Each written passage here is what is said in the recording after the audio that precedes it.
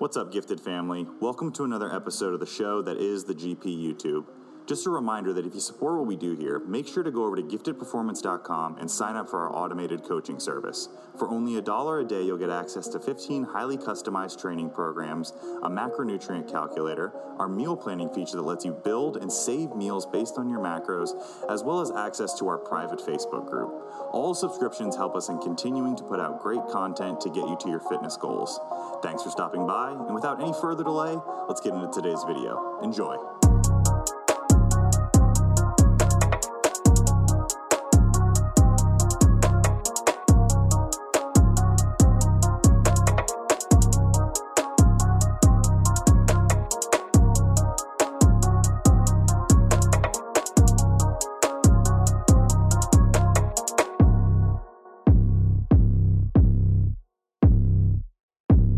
Welcome back, guys. Another episode of the GPP, the Gifted Performance Podcast, where we give you the knowledge and practical takeaways to improve your own general physical preparedness. I am joined today by two people that you've seen on the podcast before. They don't need a lot of introduction. We've got Gun Show up top, and we've got Dr. Mike T. Just give the people a nice flex up top, and Mike, maybe just give them a nice wave. Oh, nice. Beautiful wave, sir. Ooh, the double-handed wave. I like that as well.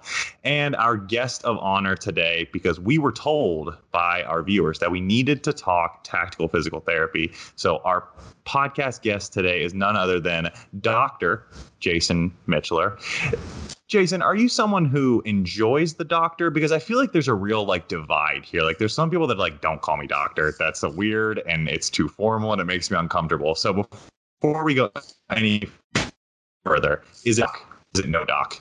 Yeah, I'm a no doc. My kids say that I'm no a dinosaur. Doc? I'm a dinosaur doctor, they call me, so I'm not a real doctor anyway. So yeah, I'm a no doc though. So but all right, perfect. I will try to not make you uncomfortable. But Jason is a doctor of physical therapy. He's the director of operations at the William J. pronunciation here. I'm going to go with Hybel. Hybel. Yeah, that's common though. Hybel, yeah. So. Close. I would have guessed Hybel. Sports Medicine and Performance Center out in Colorado Springs. Got his DPT from Baylor University, like our good pal Michael over here. 10-year military vet. CrossFit level 1 certification. Jason, did I miss anything? Any other? No, actually about 30 years of Army time. So, but 10. Yeah. A 10. Where did I even get 10? Yeah. Typo of the year right there. I came in 1989. Yeah, so probably before Mike was born. That's what I didn't want to date you. So I want to give you a chance before we start any of our actual questions here to just go over anything that I may have missed. Tell us kind of the Jason Michler story. Who is Jason Michler? Where'd you get your start? How did you develop along your career? What do you do for fun? What's your favorite soup? And then maybe tell me what your favorite diet beverage is. We'll hit all the important boxes. Okay. I'll see if I can get it all. So I was born in Appleton, Wisconsin, which is just outside of Green Bay. And the Packers are playing right now. So, sorry. Yeah, but I moved to Colorado, North Denver when I was young, and I grew up there. I attended high school there, and then I attended the University of Northern Colorado and got a degree in kinesiology. And then after my freshman year, I joined the Army Reserves. So at that time, the reserves, they included combat arms. And so I was an infantry guy. Then I was called up for Desert Storm in 91. And so I dropped out of school and I ended up going to Germany for, I think, 4 to 5 months. And then after that, I finished my degree. Afterwards, after college, I worked for the airlines. I worked as a personal trainer. I worked for a PT clinic because I thought I wanted to go to physical therapy school initially. And then when I was working at a clinic, a guy came in and he told me about the Special Forces 18 Delta program, Special Forces medic. And so I then enlisted in the Army. I went to Hawaii. I was with the 25th, various jobs there. I was with the Scout Platoon for most of the time. And from there, I went to Special Forces Selection. Went to Fort Bragg. I picked up as an 18 Delta, which is a medic, and then 2 years of schooling for there. And then I was assigned to 3rd Special Forces. After that, I did a few years with 3rd Special Forces. I actually got out of the Army completely. At that time, I was thinking I wanted to go to medical school. And so I started doing some prereqs, and I was working in an emergency room in Denver. And then I found out that the Army Baylor had a physical therapy program. And so kind of musculoskeletal has always been kind of my passion. And so I applied and I went to Army Baylor physical therapy program. And then after that, numerous assignments, most of them at Fort Carson, did a tour in Afghanistan as a PT. And then I retired in 2019. I was working as a contractor for 10 Special Forces as a physical therapist with the Thor 3 program for roughly around 9 months, and when I got the director of operations job at Hibble. So I coach wrestling for one of the local high schools here. I'm big into jiu-jitsu. I like to mountain bike, ski, anything outside, and just like to work out. So, still doing any CrossFit? Not too much. I've done the open 1 year, and so occasionally I'll do some. I'm kind of like a solo workout guy, and so I wasn't really into the whole gym thing, and so it's good. It's good stuff, though, you know. All righty. So it seems like you've that was a very long progression there. Yeah. Started very young, fresh face in the Army, transition to Special Force medics, Thor 3 implementation, now on to civilian life. So I think because we're going to spend a good amount of our time here talking about Thor 3, maybe you can kind of just define what exactly that is. Yeah, and so, it's been the program started in 2009, and so at that time I was at Fort Benning, and SOCOM was looking to start a human performance program, and they tasked USASOC, or Special Operations Command, with coming up with the Thor 3 program. And so this all happened before I got there, but they were given a lot of money, and initially it was going to be this 5-year program, kind of this holistic, with the idea that we were going to mirror what professional sports did for their athletes, that we were going to treat tactical athletes or tactical soldiers like they were professional athletes. And so they brought in a lot of these D1 coaches, a lot of coaches from professional sports, a lot of this holistic stuff. And, we were just, barfed a ton of money, and we were just kind of told to run with the program.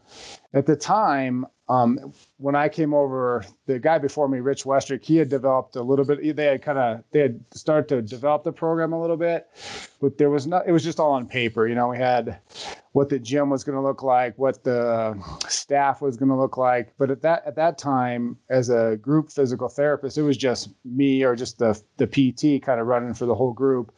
And so it was a lot of different hats to wear. That was, obviously you're doing a lot of things, for me, like, I was trying to do a lot of things as best as I could, but you end up doing a lot of things just kind of poorly, just because you're running around so much. And then you're trying to take care of patients too for the group. And so, so that's kind of how Thor 3 started out. The idea is going to be this holistic program that mirrored professional sports or mirrored D1 collegiate athletes.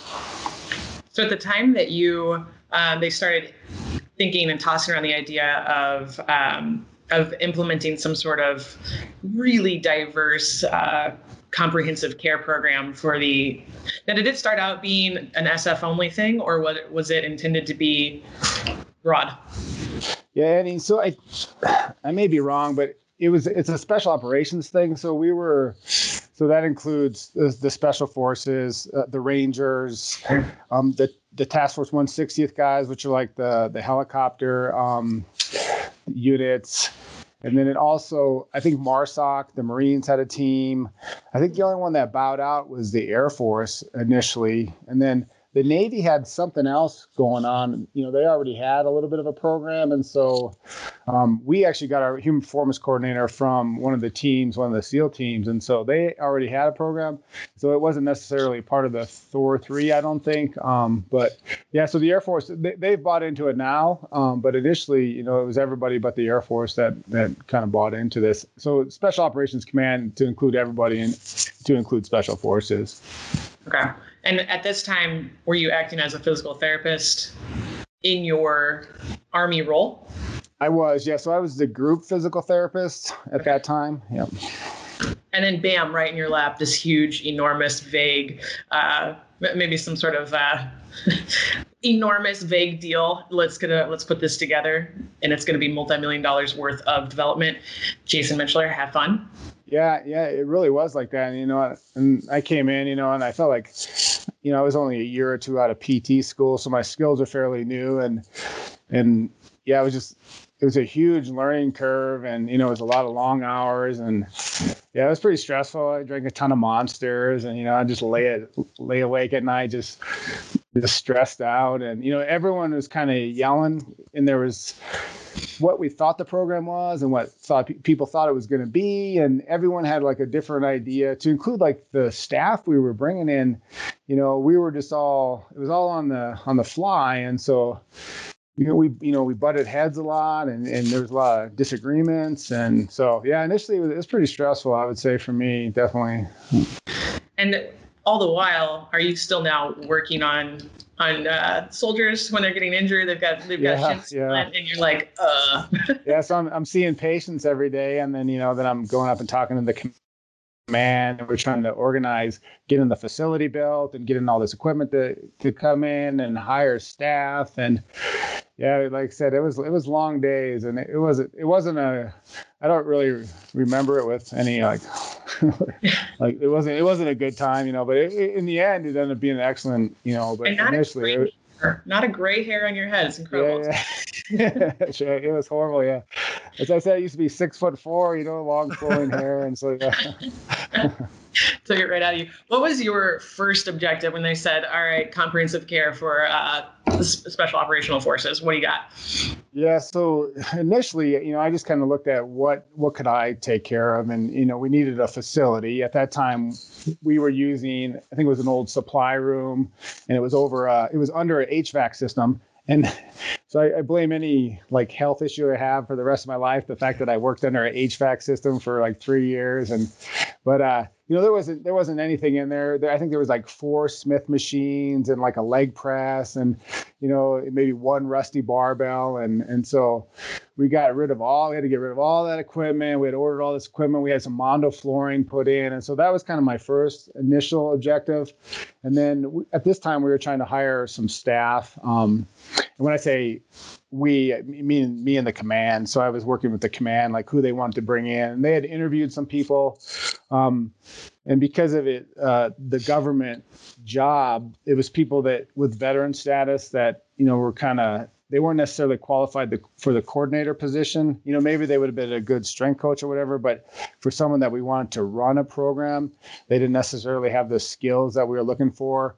And they had interviewed a few people before I had gotten there, and they had kind of taken these people out, but these people kept coming back in when we re-interview. And so we'd have to answer to why we couldn't hire these people with veteran status. And so it was painful, and it took a little while. And that's how we ended up getting a guy from the SEAL teams. We kind of did like a cross transfer.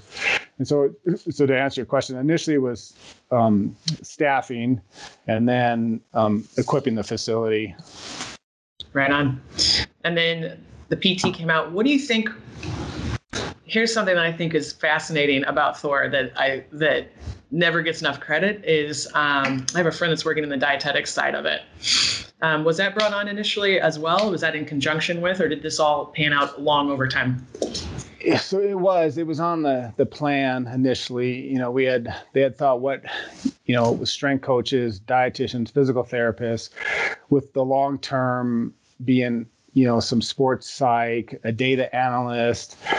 And then when they started bringing in this POTFF, which is pressure on the force and family, which is like a holistic thing, when they started bringing that in, then they started bringing in like sociologists, family counselors, and that. But initially, it was strength coaches, physical therapists, and the dietitian.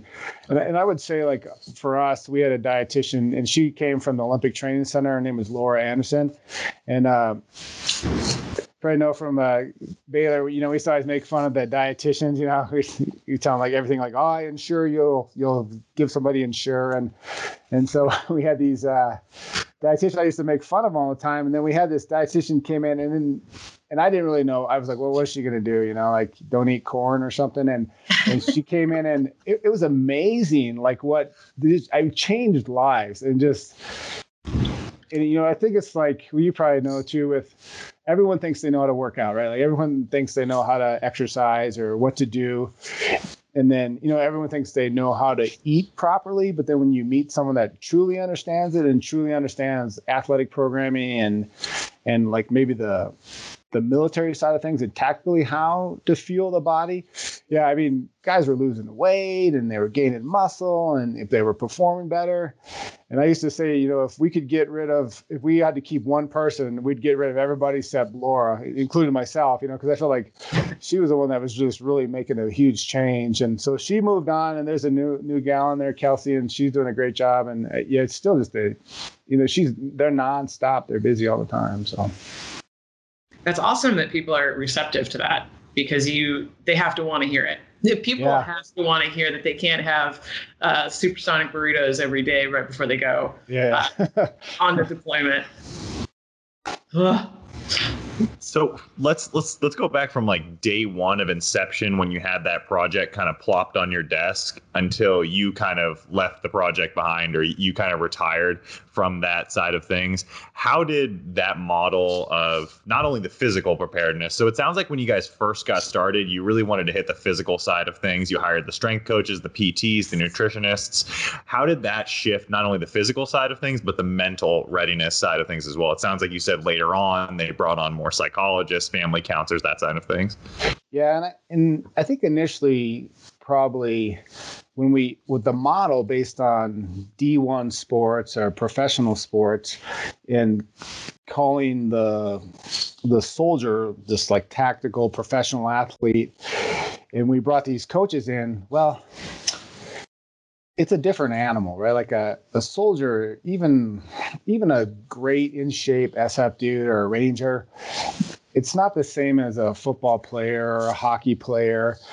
And I think initially there was some confusion on how to train or what they expectations coming in, so I worked with a guy and he was coming from Auburn and, I'm like, well, you'll be surprised that we got this like chain smoking guy that's a little overweight, but he can throw, 70 pounds on his back and he can go all day and then he can shoot on the range and he can do his job well and he can deploy and, he's like running himself into the ground and, like he's not what he takes his shirt off and, everything's hanging over his, his belt, but this guy can go hard all day long. And, he's the guy you want to deploy with and you want to go to combat with, but he doesn't look like the athlete. And so I think initially maybe there was like a little shock and we had a little changeover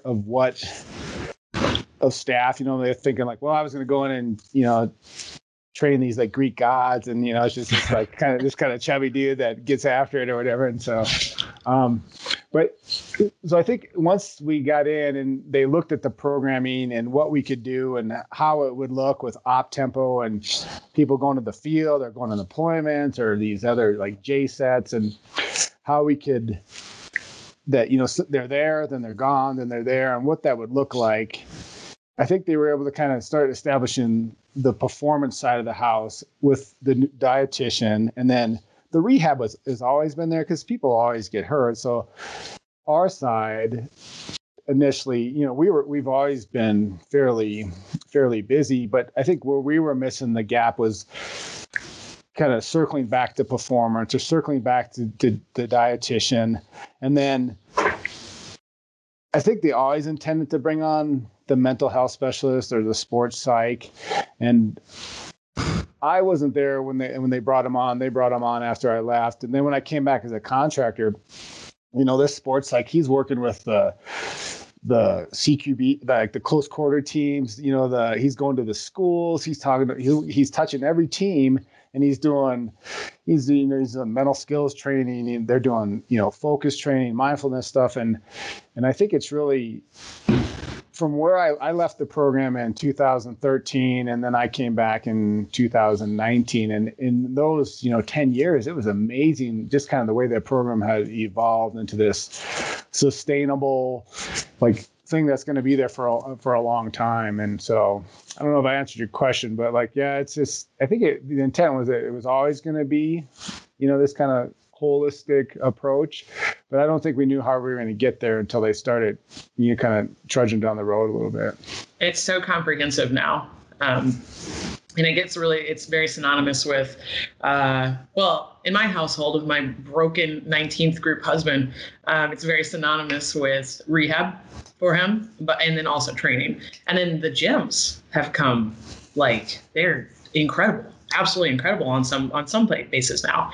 So it's kind of cool to see kind of where that started and how it is now and how comprehensive and the amount and the breadth of resources available through Thor, which has been, that's pretty cool. It's a pretty cool little process. Yeah. And people always resist it, anytime there's change, especially in the military, we've been trying to implement this new physical fitness test for, 5-6 years, and it's still not going to happen. And the problem is people are resistant to change, and we don't know how we're going to do it. And so when we brought the Thor 3 program in, the Rangers had a program before that. It was called Ranger Athlete Warrior. And, guys would tell me, yeah, dudes hate the Raw program. And I'm like, guys would hate the Thor 3 program. I'm like, oh, I hear it's just Olympic lifting. We haven't been there. So yeah, maybe they do some Olympic lifting, but are like, oh yeah, we don't do that. Or my team starting, we just run. And so there's always a little resistance, but I think if you can, if you build it and you keep bringing in teams, and then as we bring in younger people to the unit, and then that guy becomes a senior level medic, or he becomes the intel guy on the team, and then he becomes a team star. Well, he's grown up through the program. So for 11 years, this guy's been in the program. And so now he believes in it. He's selling it to and so as things, they kind of snowball a little bit, and then people start to believe in it. So I think that often people are resistant to what they're assigned or what's assigned to them too. Yeah, that's absolutely not. You told me to do it. And we've all seen that. Oh, you want me to do so? It's you got kids. They're like that as well. If you tell them to do it, it's got to be by their own goodwill. Yeah. And sometimes people act like that all the way into adulthood, myself included. So yep. Perhaps the way with the Raw program. Somewhat tangential, but Mike and Annie had somewhat of a friendly bet here. I don't know how much is on the line, so you may be deciding some serious money handover right here. So, answer very carefully. So Mike and Annie had a little bet, and they were wondering, in your time working as PT with the Thor 3 program, what was the most common injury that you saw? Yeah, so I was thinking about that. So it would probably be a couple areas, but I would say back, shoulder, and knee would be the ones. And Mike. What Mike say? That's fine. None of us were I was right. certain. I was certain we were going to the medial tibial stress syndrome or something like that, just like shin pain. Oh, no, we don't see that a whole lot because it's the SF dudes and because they've been going for a long time. I worked know how to run. Yeah, so I worked with during my internship. I did with the basic training at the Air Force, and we saw a ton of the stress syndrome. But we don't see it a whole lot. Maybe sometimes with the support guys, but even these guys these older guys, they've been pounding. They rock. They know how to get after it, and so that's the one thing they do fairly consistently. Even if they're not in the gym, they're out rucking or they're always out on the range, and so they're always on their feet. So we don't see a whole lot of stress syndrome, but we do see a lot of back stuff, a lot of shoulder stuff. Fairly common with the knee. And depending on the team guys or whatever, we see a lot of neck issues with people. I think it's just they're strapped into their body armor so much and they're wearing a helmet all day long, and it's just. I said neck. It's wearing them down. Did you say neck? I don't know. I said neck. I said Mike, take it like a man. Fire up Venmo. I don't know if you said. I think this is a push. I think we can count this as a push. I think I said no shin splints hip ever. And neck. I said hip and neck. You said two things. That's unreal. Well, that's good. Yeah. I don't have a ton of experience with that exact population, but even I did like just a little bit of time over on Lackland with like the TAC-P schoolhouse. And it seemed like for like, the 1 week that I was there, I was surprised at the shin splints that I saw. And I kind of figured, I was like, oh, I thought these guys would like be ready or like already good with this, but maybe it was because it was like, a training environment that was probably. No, I would agree with Mike. And if you look at that population, like the TAC-P population, is typically 18 to 20-year-old kids, kind of right off the street, and they haven't been on their feet a lot, they haven't been in. So, but if you're looking at the special forces population, it's usually guys in their late 20s, early 30s. And, so that's why we don't see as much stress stuff, but like the TAC-P or, like the PJs, all sorts of, stress injuries with those guys. And so for sure. Okay, so I guess I won. You did. Yeah, Ryan, can we just edit the podcast out for all the wrong? Yeah, we'll edit that, and I'm pretty sure we can like piece together his voice to where it says. We'll take the future where he said shin splints, and we'll piece that back in. Take what she said, just lower it a couple octaves. We just do a deep fake, and we move on. I have an image I have to uphold, so do that. You go ahead, go match perfect. So that kind of segues us over to working more with the civilian side of things and the most common injuries you see over there. So working in more of like a sports medicine setting, collaboration with more civilian-based institutions. What are we can call them injuries, we can call them syndromes, disorders, whatever you want to call them, that you probably see most common or that plague a large percentage of the population? Yeah, so at the Hybl Center, we're doing a lot of collegiate athletes and these high school athletes. And so right now it's knee injuries, I would say, is the most common. Yeah. And so we did some testing on UCCS, which is we collaborate with the University of Colorado Springs. The Hybl Center does. And so we had the 400 and 800 meter track athletes in there. It was pretty interesting. We had them on a DARI, which is like a motion capture system, 8-camera system. It's a markerless system. They go through, they squat, they do single leg squats and balance stuff. And then we put them on the treadmill. We have a force-plated treadmill, 3 cameras, and we had them run out there at their race pace. And them running at their race pace is just beautiful. It's like deer running. It's just so smooth, no deficiencies or whatever. But then when we have them squat or single leg squat, it looks like a baby giraffe, right? They're all over the place. They can't even squat correctly. These slow motions, they're really dysfunctional. There's a ton of asymmetries. And so I think that's the important part is like, if we can catch some of this stuff early, like, hey, this is the way you're moving. And so not necessarily when they're running at race pace, but if, at their training levels, they're probably creating a little bit of dysfunctions or a little bit of, stress on their knees or whatever. So at 19 and 20, it's not a big issue, but 2 or 3 years in their career, when they've been doing this year round, they're probably likely to develop some type of injury. And so for them, it's a lot of knee stuff. We don't really see a whole lot of back stuff with the younger population, sometimes shoulder stuff, but they're young. And so. Go ahead, Annie. What were you going to say? Yeah. Well, so, I work primarily with tactical populations, in person, out of person. Then I also work at a college here in Washington, D.C. And something that I see a lot of is people have foundationally decent mechanics, and they don't know until they start going at a pretty decent clip how poorly they're going to move. And then you throw a ruck on it. And so I get a lot of injuries that people are just injured from, like, kind of some silly stuff, like not packing their ruck appropriately, so it's flying off their back in these weird, and maybe their running form kind of sucks, right? And so then they end up with a bunch of issues. And then this very strange subpopulation I've picked up is big dudes that have decided they want to run suddenly, and then I don't know why they always want to wear minimalist shoes, but I'm like, oh, you're not a minimalist dude though. Like, we got to put some cushion on you. And so I'm getting quite a few people with shin splints. And when I start breaking it down, it seems as though the progression plans are bad. Like, they're adding a ton of mileage because some is good, so a lot more is so much better, and they're not immediately in pain. So I'm seeing a lot of that. And then I see a lot of ruck-related injuries. And maybe it's people just rucking to no end, like overuse injuries. I guess that's what I would say I see a lot of. Yeah, I would say, like, we've done a troop school, just to your point, and we'll talk about movement, squat, single leg squat. And, we usually have everybody in the class stand up and squat. Well, everyone knows how to squat, right? Like, it's like you said, like, I know what a perfect squat looks like, right? Like, so I get my hands out and I squat down and it looks great.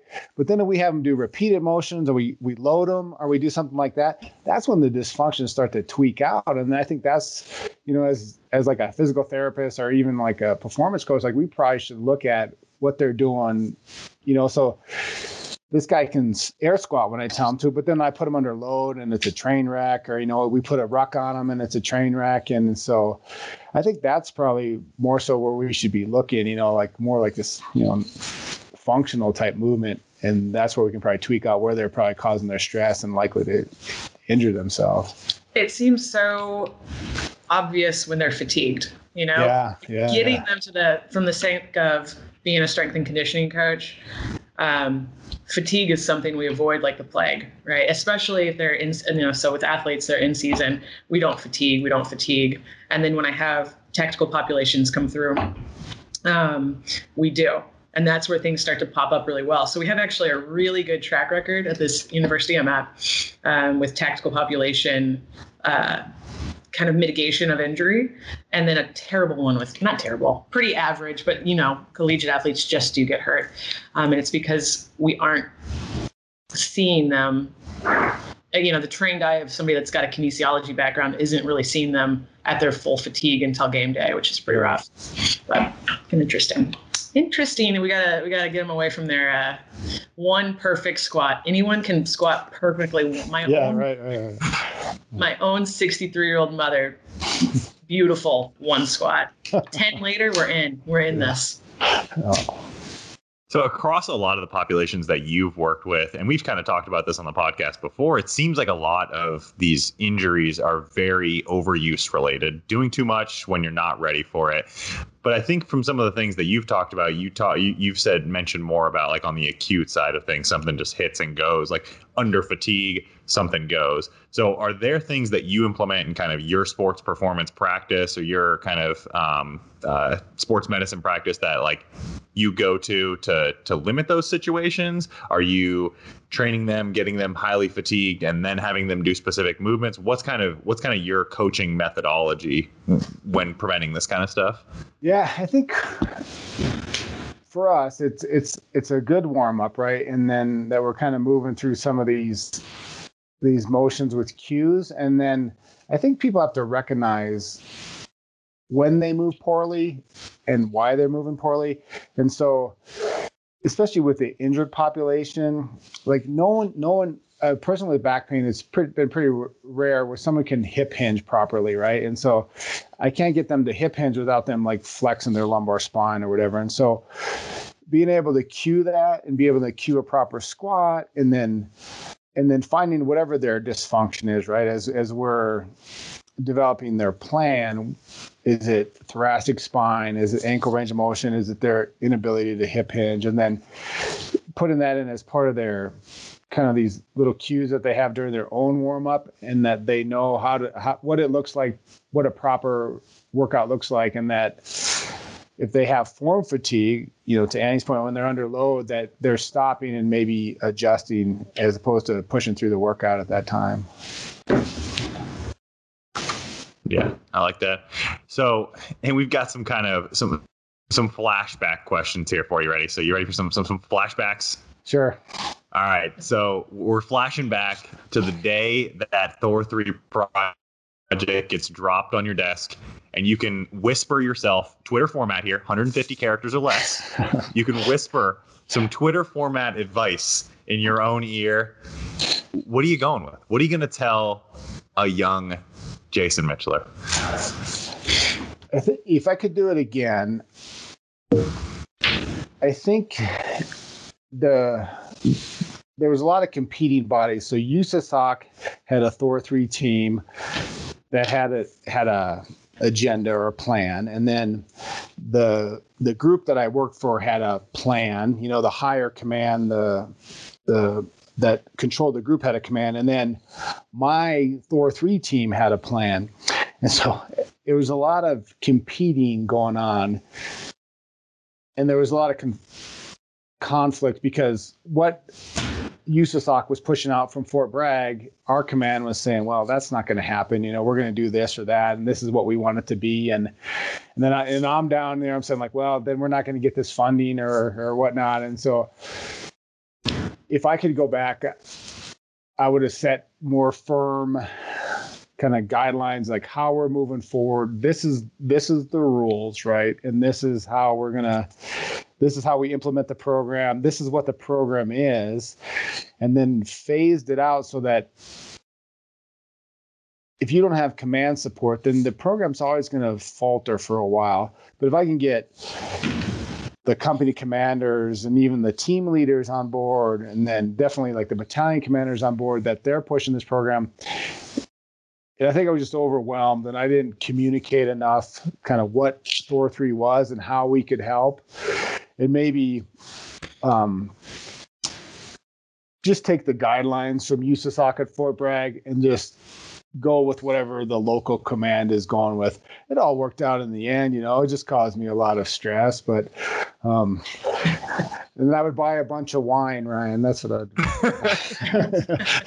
Took some years off the lifespan, but worth it in the end. Yeah. So, but I actually wanted to ask you, when you first got the project, I'm sure that you had a hit of stress. Of course, you were like, holy crap, how am I going to do this? But I'm sure you had like a hit of excitement too. And you were like, wow, like this is what I want this to be. So like, what was before anyone else had any influence on you, what was kind of your mission statement for it? This is what I personally want to get out of this. Yeah, so I was excited because I was going back to group, and so I had missed it. And so my thought is that I was going to be a part of this thing, building this huge, comprehensive program. And so for me, it was exciting, but I wanted it to be like a sustainable program that we could make top level operators throughout their whole career, right? So that guys weren't just coming in and just going hard for 15, 20 years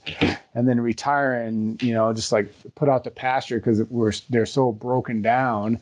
And so my thought was that we could develop this comprehensive, like holistic program that was sustainable, that everyone would buy into, and that we would have some measurable changes that we could, kind of sell to everybody.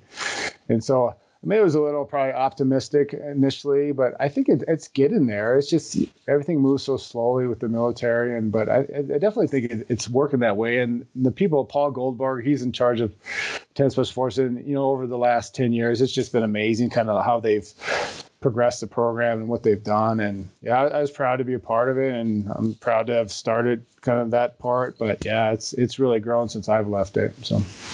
It's a huge accomplishment. Huge.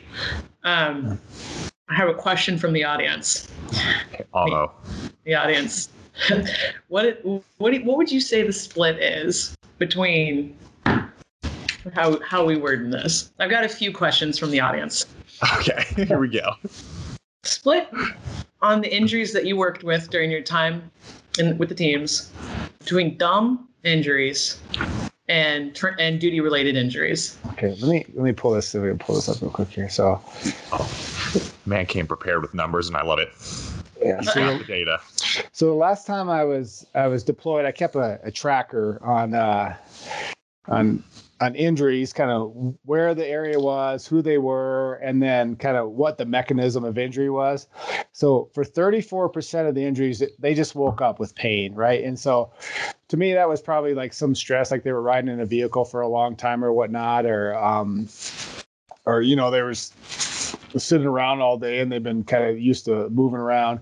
25% was working out. And so, no. Yeah. So, so guys go down range and they're out like, or maxing out. Yeah. So that's funny. Yeah. So like I saw a guy with a Tor pack because, he was maxing out on his bench, and it's like, the joke is 315 isn't going to bench itself. So you got to get out there and get after it, but guys are like, yeah, I'm so glad I'm on deployment. I'm going to get in shape. And so they're working out twice a day, and they're doing combatives and all this stuff. And yeah, so we saw like a ton of so 25% working out, and then 5% was combatives, probably 11% running injuries. They called it 16% work, which would be like them lifting something, like moving something around. 6% sports, which is kind of low. Usually, we see like organization day in the Army is a huge kind of injury thing, and then only 2% were combat related injuries. So oh my. Oh no. Oh no. That is not what we wanted to hear. Yeah. But, it's like, I always look at it like, if a guy gets hurt working out, as long as it's something that, like a pec tear, that's probably not too awesome, but something else like tweaked his knee or back. We had a guy completely blow out his knee during combatives. He's doing some jiu-jitsu stuff, and it's like, that stuff's not great because it takes the guy off deployment, and it's bad for everybody. Like the guy, when I say guy, I mean whoever it is, right? Like male or female, like with that, they don't want to necessarily, for the most part, everyone I met, they don't want to leave the deployment. They're pissed off that they got hurt, and then they have to figure out how they're going to go without this individual while they're gone. And so, but if it's just like a tweak or a back thing, like, well, that's why we're there, right? We can get them back in the fight and kind of provide some skills. And, I feel like there's some risk to working out, but, it's better than us being like big, jars of Jello that we're walking around. And so, right. Not very imposing. Yeah. So, what about beer-related injuries? Any of those? Would you say? What about beer-related injuries? Beer-related injuries? Yeah. So deployed, I can't speak to those. Yeah. So 0% of those actually. 0%. Incredible. You said your husband's 19th group, right? So he could tell you some stories. So. Well, that's where I'm coming from. That's exactly where this came from. Okay. Yeah. I won't mention any of those, but yeah, there's probably some of those out there. We won't mention it. We won't mention it. Yeah, it's probably better. Yeah, that's it. What do you think is so it's great for me. It's been great for me. I've been kind of entrenched in the tactical population strength and conditioning sector since 2014. And it's been awesome, but I had to go the route of doing contract work and being at Fort Bragg and just doing the work on that side, and then finally being able to break off and be private. But now it's real hot. It's real hot to be a tactical performance coach. Yeah. So as you're seeing things, what do you think is the most misguided training advice you've seen? That we have to train in our gear, right? Like that. Right. Yeah, I think that would be it, right? So that I have to put all this crap on and clean or something, like do cleans or like do some, weird carry. And, when I was first at group, we had a guy and he's a strength coach, and, he really bought into this. He called it like Tactical Thursday or something like that. And I hated it because, he would have guys get their gear on, they're slinging ammo cans around. I'm like, me personally, like, being able to do a heavy clean or a kettlebell swing when I'm not at work, I'd rather do that than to get in all my work gear and throw a stupid ammo can around that I hate anyways. And so, like, I think mentally it's better to separate the two. And then guys they end up getting injured, at Fort Benning. They would put people in like body armor, and then they'd run them, and they'd have them do all these burpees and body armor. And these kids are in the officer candidate school, so they're right out of, they're right off the street, and then we're just like crushing them. Like, well, why are they running in body armor when they can't even run, like a decent run time on their own? I'm like, let's just take a sledgehammer and beat their knees now, and so we don't have to like worry about it later. And so it's frustrating. So, but yeah, that's what I would say. Like, but the misconception is that we have to, like kind of like train like you fight. We don't have to exercise like you fight. Like there's two different things, and so that's what I would say it was. It's odd because no one else thinks that way. Like nobody, the NFL doesn't say, here's a football in the weight room, catch it between, it doesn't happen. Nor does NASA say, where's your space suit? Get in it. Like that's not a thing. And then from a perspective of becoming faster and stronger, you certainly don't get faster by running slower than you're capable. Like that's certainly that's no strategy I'm aware of. or to create shin splints by running in your boots. And so. But man, did Nike start capitalizing on making those real sick military-inspired run boots. Oh yeah, no, they're nice. I've done some rucks in them. I really like them. Yeah, so. Yeah, that was good. That's a solid marketing idea. Yeah. Good job, Mike. Good job, Nike. Do they have a pretty good marketing team? Nike? I'm not sure. Oh, shut up, Ryan. All right. What's our next question from the audience? The next one, I have no shortage. So it turns out, Jason, you're in the hot seat because every person my husband's ever served with is here this weekend and this week for the inauguration. So we're good. We're solid. So I got quite a few questions from the audience, from the peanut gallery here. So let's see, we've got, what would be one piece of advice you'd have for somebody that's preparing for the SFAS or the Q course or a ruck-based selection? Yeah. So I was thinking about that, and kind of how I would, one of the other questions was how would I change my career, and what I do. And I think if I could do it again, or if I was going to advise someone how to go to SFAS or whatever assessment they were going to, it would be to get an initial assessment, go to a coach and get, where am I deficient in? Am I deficient aerobically? Am I deficient strength wise? Am I deficient in loaded carriage? And then have someone build me a plan based around that. The plan to just go out and get after it every day, it doesn't work for most of the population. And that's why we end up with these stress injuries, right? Guys just think well, I rucked 3 miles today. I ruck 4 tomorrow, 5. That's my progression. And I think if we had an assessment, bigger guys or strong guys, they probably need to work more on their aerobic conditioning, or, these wiry guys that, can run forever. Well, they maybe need a little strength-based stuff. And so, but I think doing a basic assessment, and you could probably pull something off the internet, but I think having a coach to talk you through it and maybe explain a little bit would probably be worth its weight before you go and you start training something with an actual plan. Thor 3 has some plans on the internet, which are decent, but I still think people need to understand where they're coming from before they start pushing towards one of these goals, as far as especially if you're going to be rocking a ton of times like you are in SFAS. So. Yeah, we talk a lot, and I'm not going to let Ryan say it first, but about a needs analysis. Always running needs analysis. My word, come on, my face. That's how I sound smart on these things, and you just take it from me. Now I just have to sit here like an idiot. It's because of the Nike comment. I tell you, the most heartbreaking news I ever give people is that they don't need to actually bench anymore or squat. Yeah. And I've had some people that have, elite powerlifting totals. I'm that's kind of over. You are not going to pass your 2 mile of any sort. I hate to tell you, but that we have to shelf. And there's usually a happy medium, but that's evolved over time, So if you look at take the Rangers in the 90s, they were these wiry, 5'9", 5'10", 160-pound guys that could go all day long. And now if you look at them nowadays, they're big, muscular, beefy guys. And we used to joke, the thought is everyone always says, oh, what if this guy goes down? Who's going to carry him out? That's why we're saying we need these big beefy guys, and who's going to carry this 220-pound guy out if he goes down, and so that's why we need to be strong or be able to carry someone out.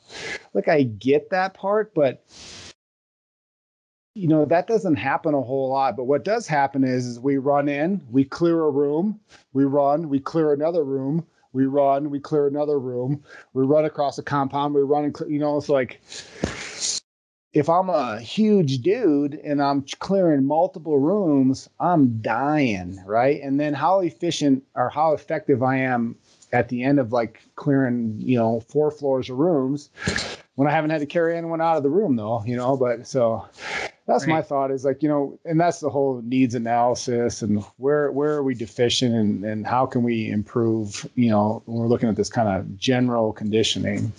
Right. I think that when people look upon the profession from an outsider's perspective, they really do see like the Hollywood extreme version. And they don't realize how much aerobically taxing work there is to be done in the most mundane way. Yeah. And how not very many bodies are getting carried around. Thank God, right? So thank you that we're not just the disposal team, but like that's just not quite what we're preparing for, is dragging out your enormous 225-pound friend, which also maybe don't be 225 pounds, be easier to run around with, Yeah, right. Yeah. Won't have to worry about it so much. Another question we've got here is training. What strategy have you seen working for training around scheduling autonomy? Like people don't have autonomy of schedule. In a perfect world, they'd have a beautiful plan, but they just ain't got it. Yeah. So I think that kind of falls in with the whole needs analysis and where's my focus, right? So if if we're out in the field and we can't train for so many days and then we have some time to train, well, where's my priority? What do I need to focus on? What's gonna kind of what am I going to lose faster? Am I going to lose strength faster, or am I going to lose aerobic capability faster?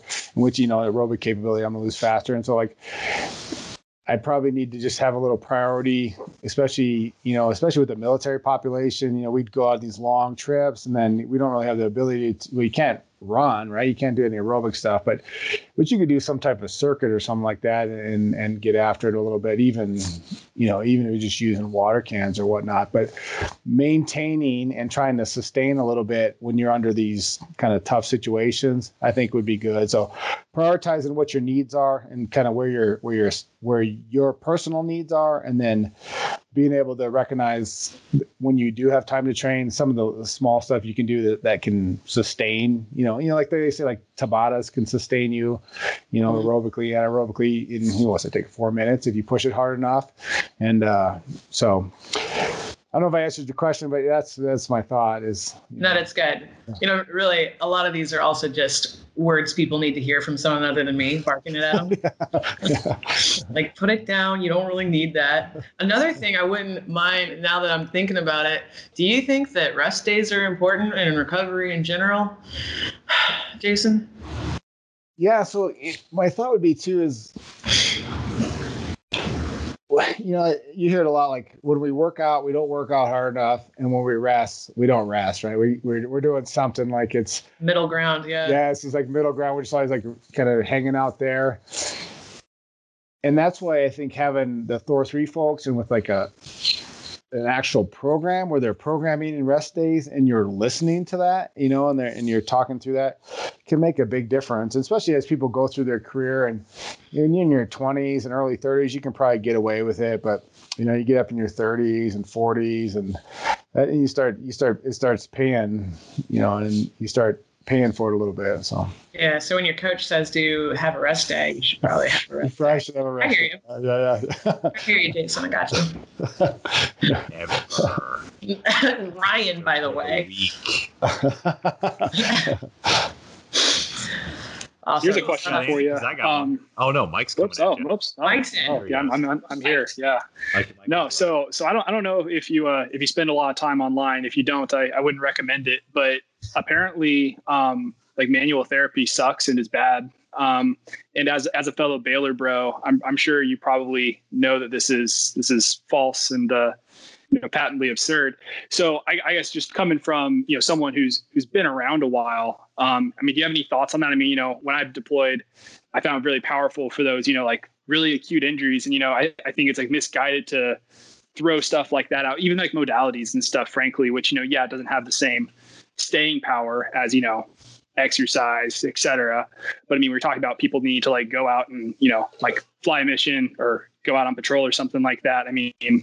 What's the problem with that? You know what I mean? So I'm just curious if you have any thoughts on manual therapy and just kind of open up to you. I think where the issue comes in is that people start to use it as a crutch, like this whole dry needling, it's like, well, I have to get dry needled weekly. Otherwise, or I have to get my back cracked, or I need manual therapy on my knee weekly. And I think us as physical therapists, that's probably where we're missing out, is we're not educating, like, hey, if you require physical therapy weekly for 4 years, well, you're not in physical therapy. Yeah. We're not doing what we need to do. But I think it's a huge tool, right? Like, so, we're talking about like someone has a dysfunctional movement, like they can't squat or they can't raise their arm overhead. And then we can do some manual therapy and increase that range of motion. We free up that dysfunctional movement. And then we have them own that movement with exercise. Well, it's so effective, right? Or someone's going out, and if someone's like, their thoracic spine's locked up, and then we're going to put them in body armor and put a ruck on them, and then they're going to go walk around for 4 hours. But if we can free up that motion, give them some stuff to do with some manual therapy, and then we'll go out, I think we're going to limit kind of like their issues in the long term. So, no, I think it's really effective. My only issue is if we start to use it as kind of like this all the time crutch.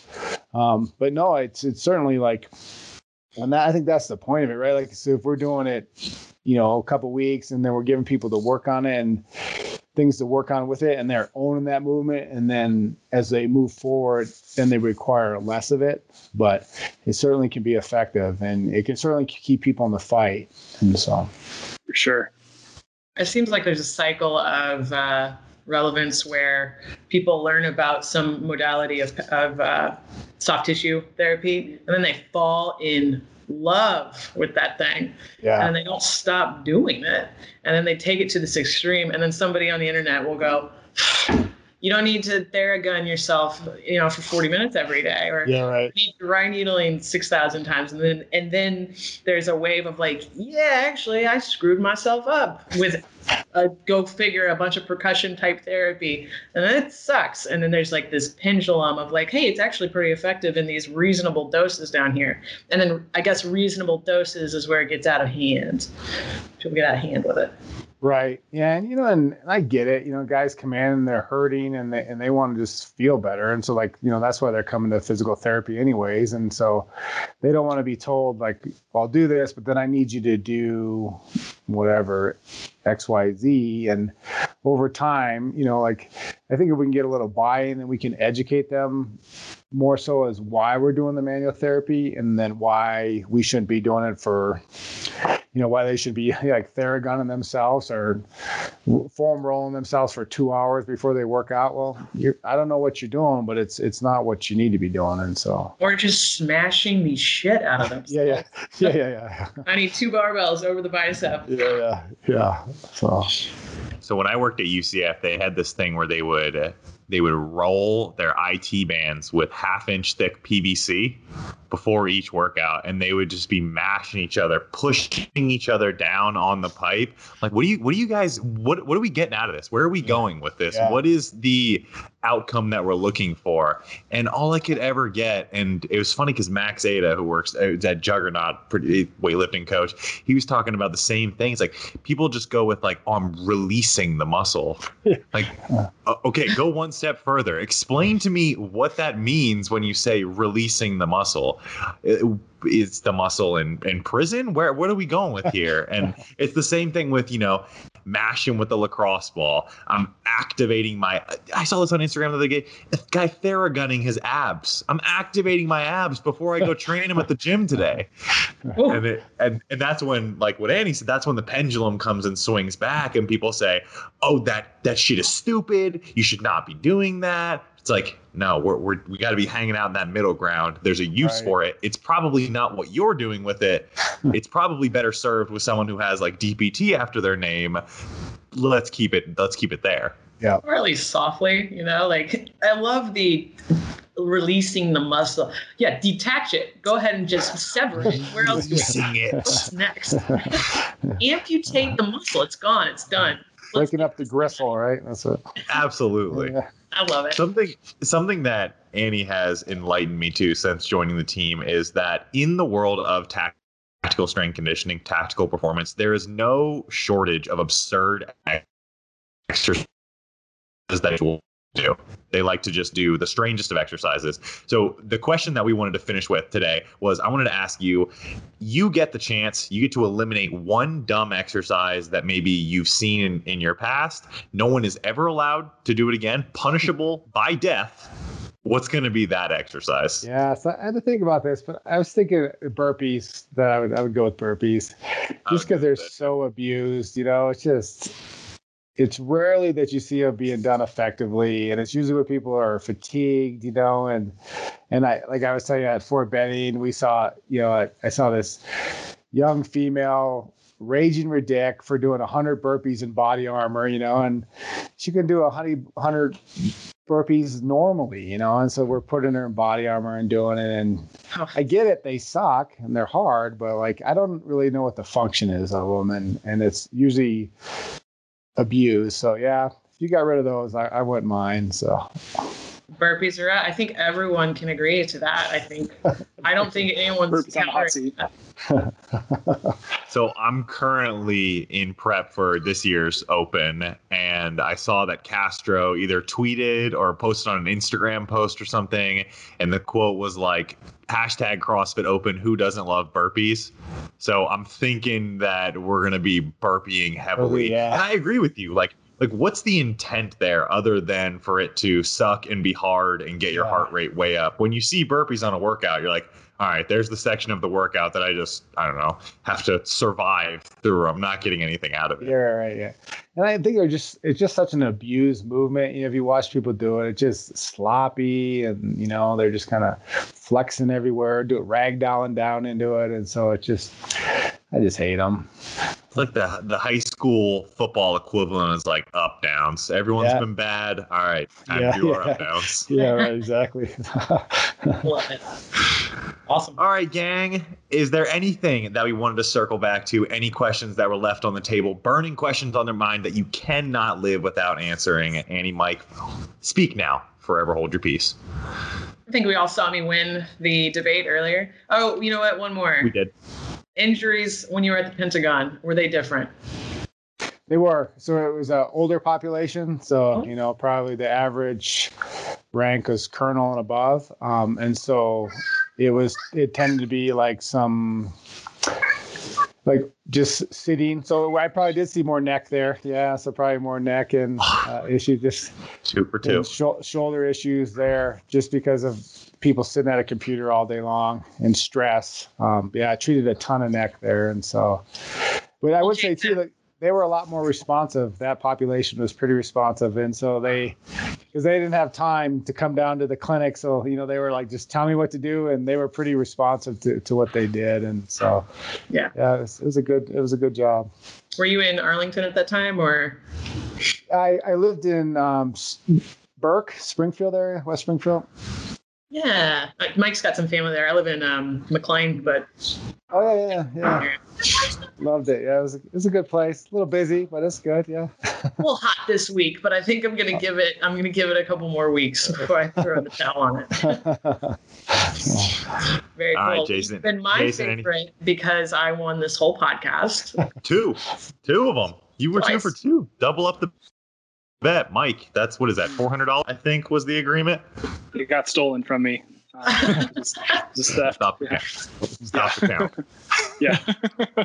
I think that concludes the reasonable questions that don't have beer in them from the old notebook here. So Perfect. Love it. Jason, let the people know where they can find you if they want to reach out for any of your resources, buy things from you, just generally give you money. Where would they find you at? Yeah, so if you're interested, I'm Jason Michler on Instagram, but I'm not selling anything. So yeah, but if you have any questions, you can contact me. That's how Annie found me. So, but there it is. Yeah, Jason's very receptive on Instagram and very, very knowledgeable on the subject. So it's been awesome to have you on, Jason. Thanks for coming on. We really, really appreciate it. Thanks for spreading your knowledge to everyone here. 1, listen to your coach. 2, don't do burpees in your combat gear, anything like that. And 3, we're going to circle back to it. Listen to your coach again. Perfect. As always, this has been the Gifted Performance Podcast. Thanks for coming by. Thanks for listening. Like, comment, subscribe, do all of those YouTube things because the algorithm stays fucking your boy. And we will see you on the next one, guys. As always, stay gifted. See ya.